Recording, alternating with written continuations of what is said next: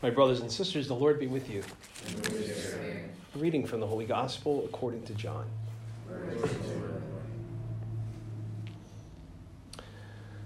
Jesus came to a town of Samaria called Sychar, near the plot of the land that Jacob had given his son Joseph.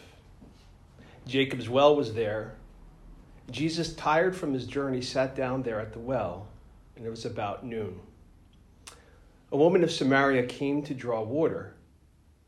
Jesus said to her, "Give me a drink."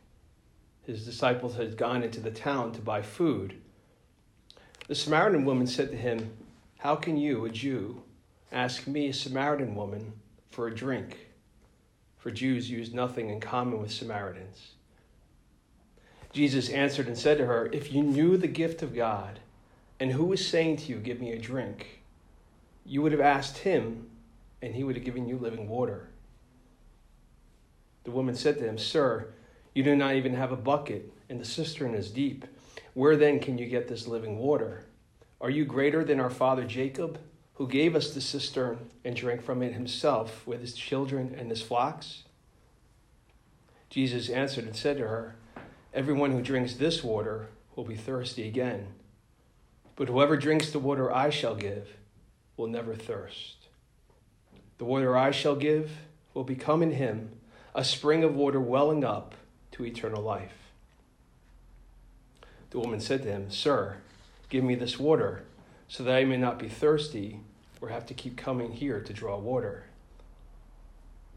Jesus said to her, "Go call your husband and come back." The woman answered and said to him, "I do not have a husband."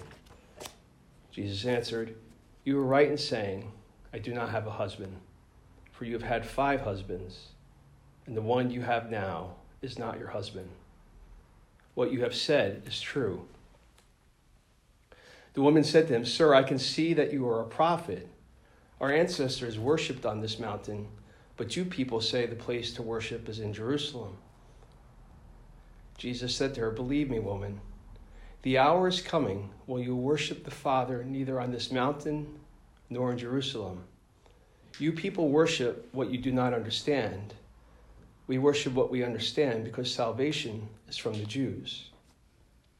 But the hour is coming and is now here when true worshipers will worship the Father in spirit and truth. And indeed, the Father seeks such people to worship him. God is spirit, and those who worship him must worship in spirit and truth." The woman said to him, "I know that the Messiah is coming, the one called the Christ. When he comes, he will tell us everything." Jesus said to her, "I am he, the one speaking with you." At that moment, his disciples returned and were amazed that he was talking with a woman. But still no one said, "What are you looking for?" or "Why are you talking with her?"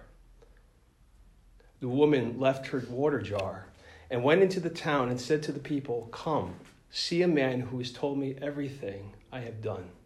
Could he possibly be the Christ?" They went out of the town and came to him. Meanwhile, the disciples urged him, "Rabbi, eat." But he said to them, "I have food to eat of which you did not know." So the disciples said to one another, "Could someone have brought him something to eat?" Jesus said to them, "My food is to do the will of the one who sent me and to finish his work. Do you not say in 4 months the harvest will be here? I tell you, look up and see the fields ripe for the harvest. The reaper is already receiving payment and gathering crops for eternal life, so that the sower and reaper can rejoice together. For here the saying is verified that one sows and another reaps. I sent you to reap what you have not worked for. Others have done the work, and you are sharing the fruits of their work." Many of the Samaritans of that town began to believe in him because of the word of the woman who testified, "He has told me everything I have done." When the Samaritans came to him, they invited him to stay with them, and he stayed there for 2 days. Many more began to believe in him because of his word, and they said to the woman, "We no longer believe because of your word, for we have heard for ourselves and we know that this is truly the Savior of the world. The gospel of the Lord. Praise the Lord Jesus.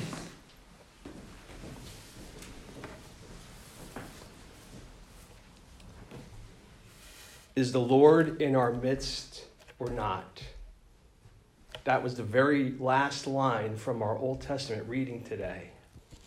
Over 3,000 years ago, after the Jews had just experienced the Exodus, which was a defining moment in their lives, individually as well as a people.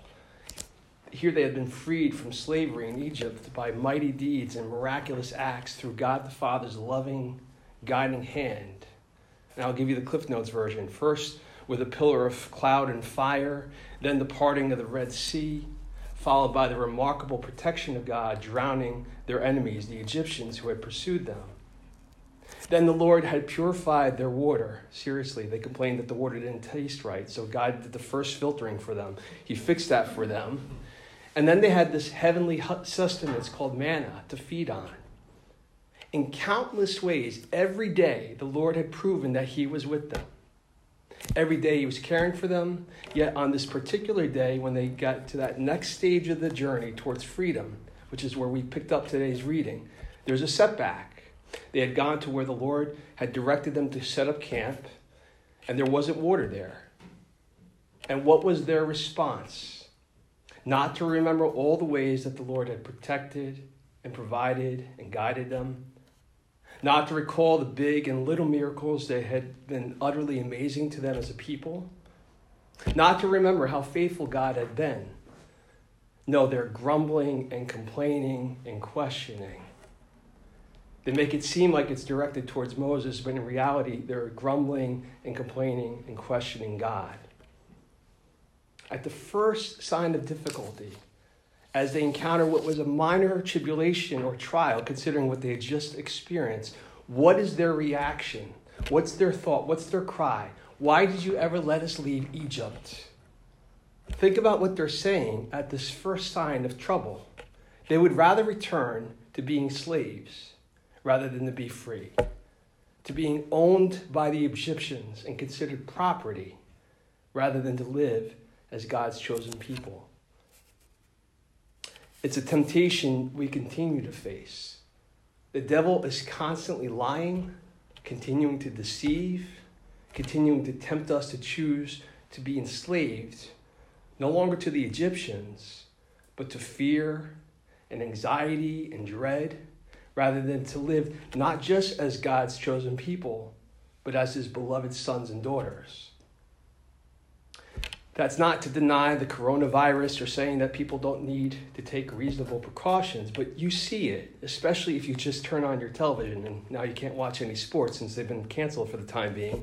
And even if you want to watch a comedy or a sitcom or something, there's always a commercial or a ticker on the bottom all the time that are just speaking words and conveying emotions and feelings that feed into these fears and anxieties and dread, which is causing anger and suspicion and worry, full-on panic as stores are depleted of toilet paper.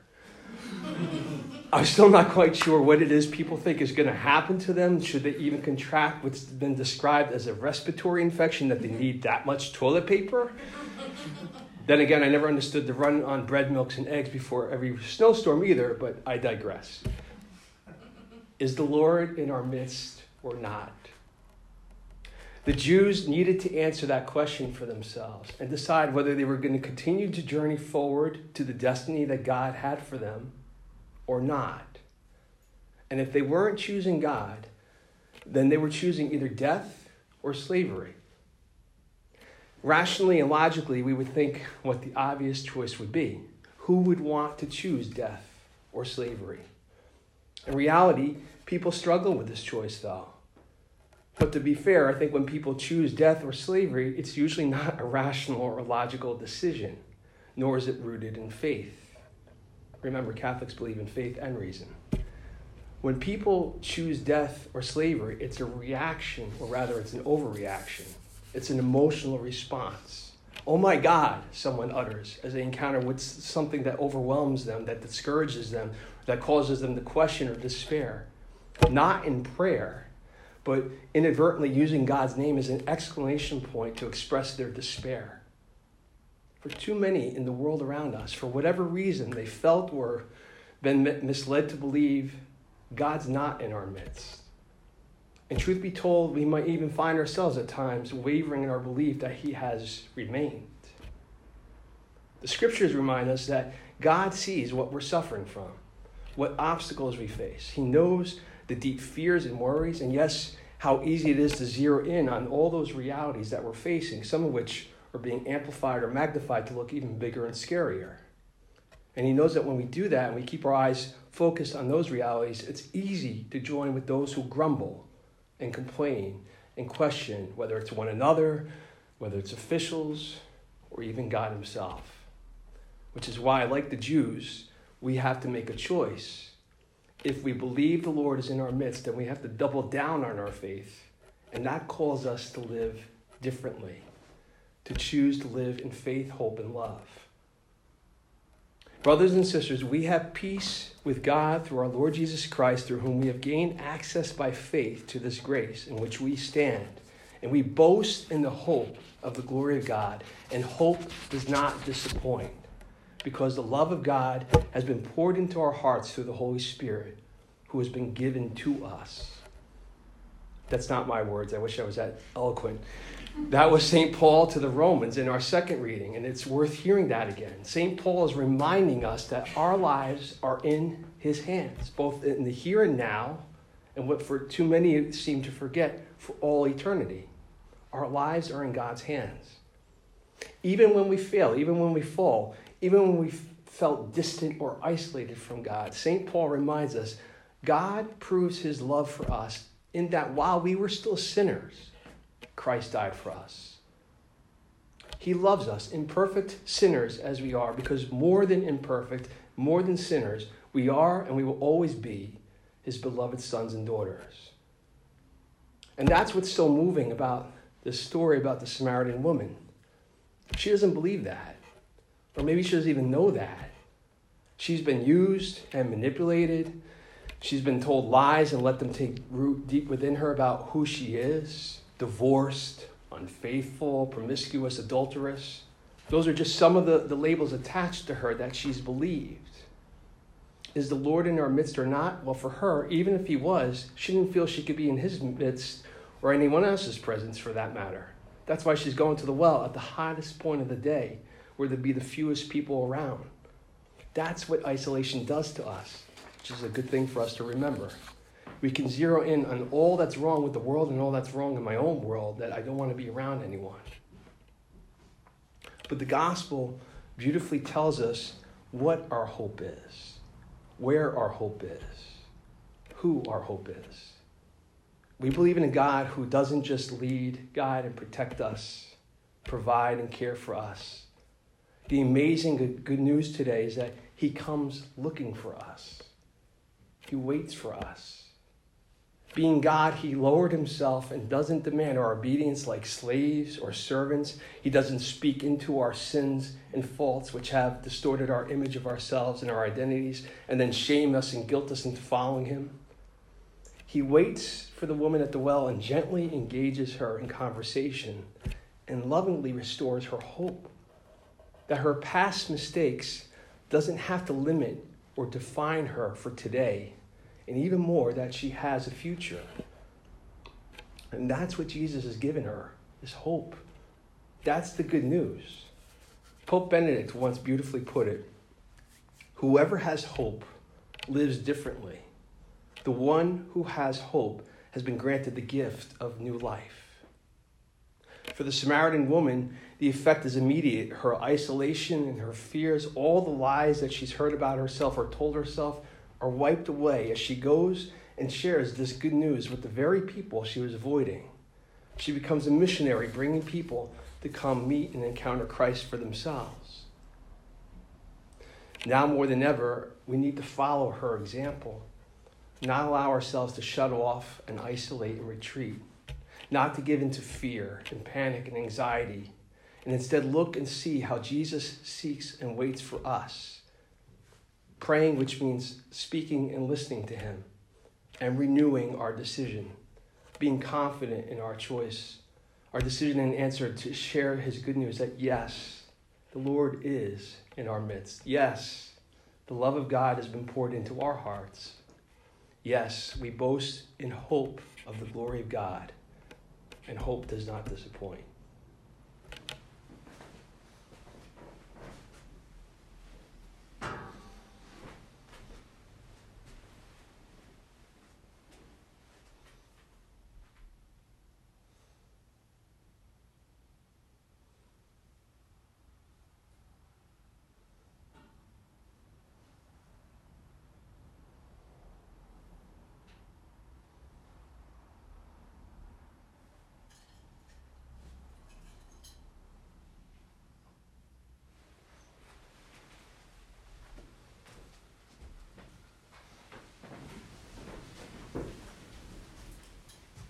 I believe in one God, the Father Almighty,